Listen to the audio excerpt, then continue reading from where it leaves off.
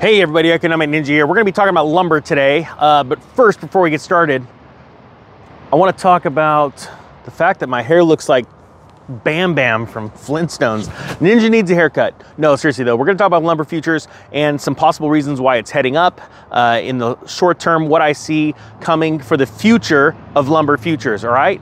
So without further ado, let's just get right into it. So I'm getting a lot of comments from people about lumber. Lumber has been creeping up. We're sitting right now at about right underneath $800 for 1,000 board feet of lumber.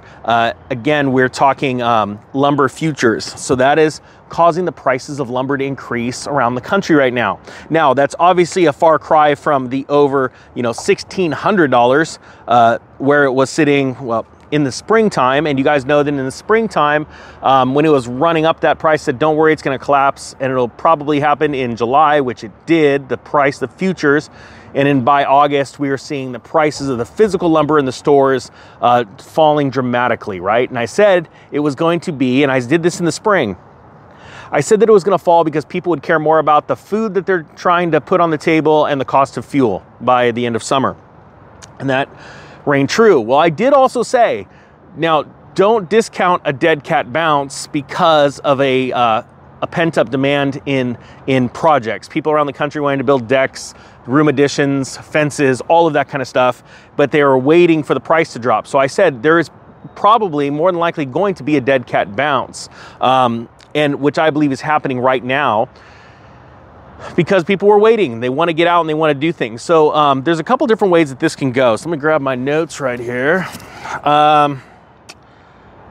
So a couple things. So there is a pent-up demand for the building, like I said, not necessarily building of homes, because a lot of companies like Lennar and Toll Brothers kept building homes because when you have these large swaths of homes, you can't just like go turn off the switch and go, well, we're not going to build this month because lumber got expensive, because we've got shareholders to answer to and we've already got deposits on homes. So the big boys, they didn't stop building. Smaller contractors that were building projects for themselves, they had the ability to stop. A lot of them could say, hey, let's wait until this stopped. But by and large, home builders did not stop building. The pent-up demand is in the retail, excuse me, the people like you and me that are wanting to build projects around the house. There's a couple different reasons why this can go up here even higher in the near future. So first, let's start with the producers and what's going on with them. So right now, mills are running at a certain capacity, and they have the ability to slow their capacity or to enlarge their capacity to, whatever they're able to do. Like everyone has a max, right? They only have so many saws, they only have so many trucks, yada, yada. But what is happening with the producers right now is they're being hit with high fuel prices, amongst other prices that are higher today than they were a year ago. Okay, so that is one reason why the price is going up. Okay, it's very cut and dry, very simple. So to understand the costs that are associated with getting the tree through the milling process to your local home do-it center is costing more. Okay, high fuel prices. There's also an issue with employment still.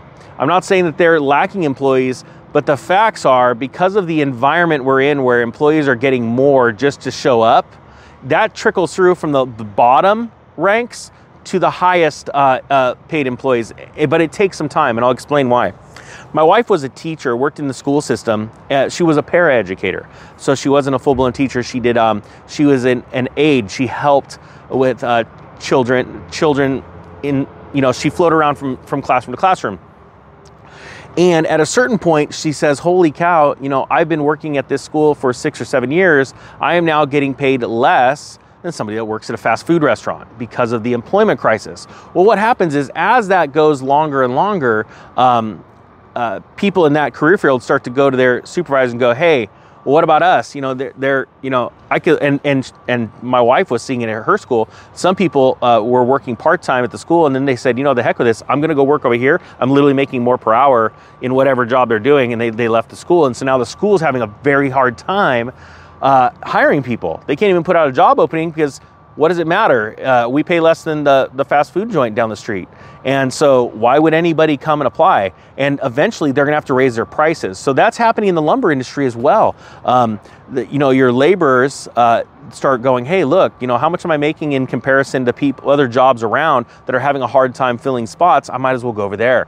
So amongst, between employment and the cost of fuel, you start seeing those price rises being passed on to the consumer.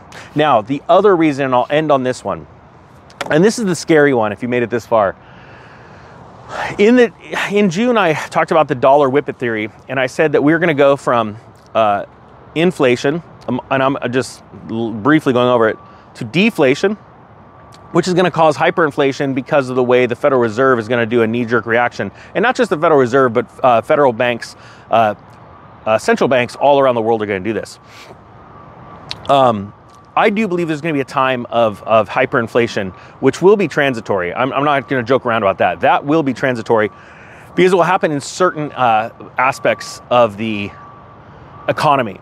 I believe that lumber has the ability to hyperinflate to a certain extent, but you have to remember when it comes to lumber, it's not a necessity. Growth in building is not a necessity during a market collapse and a hyperinflationary period. You can only build so many homes and charge so much until people go, I don't have that much money. I don't make that much per year. I can't afford the house. And then that stops, okay? So the ability to watch lumber start to rise again, we've already seen the reality of what people will pay in a panic. And if it starts to really rise again out of control, I do believe it could hit the levels that it hit last time.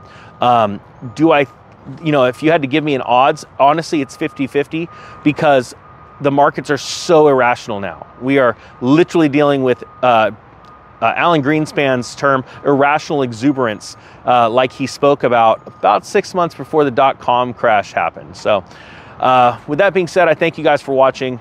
I wanted to explain where I thought the lumber was going. Thanks for all the new subscribers. Hashtag lumber in this one if you could for me. I'd really appreciate it. The Economic Ninja is out.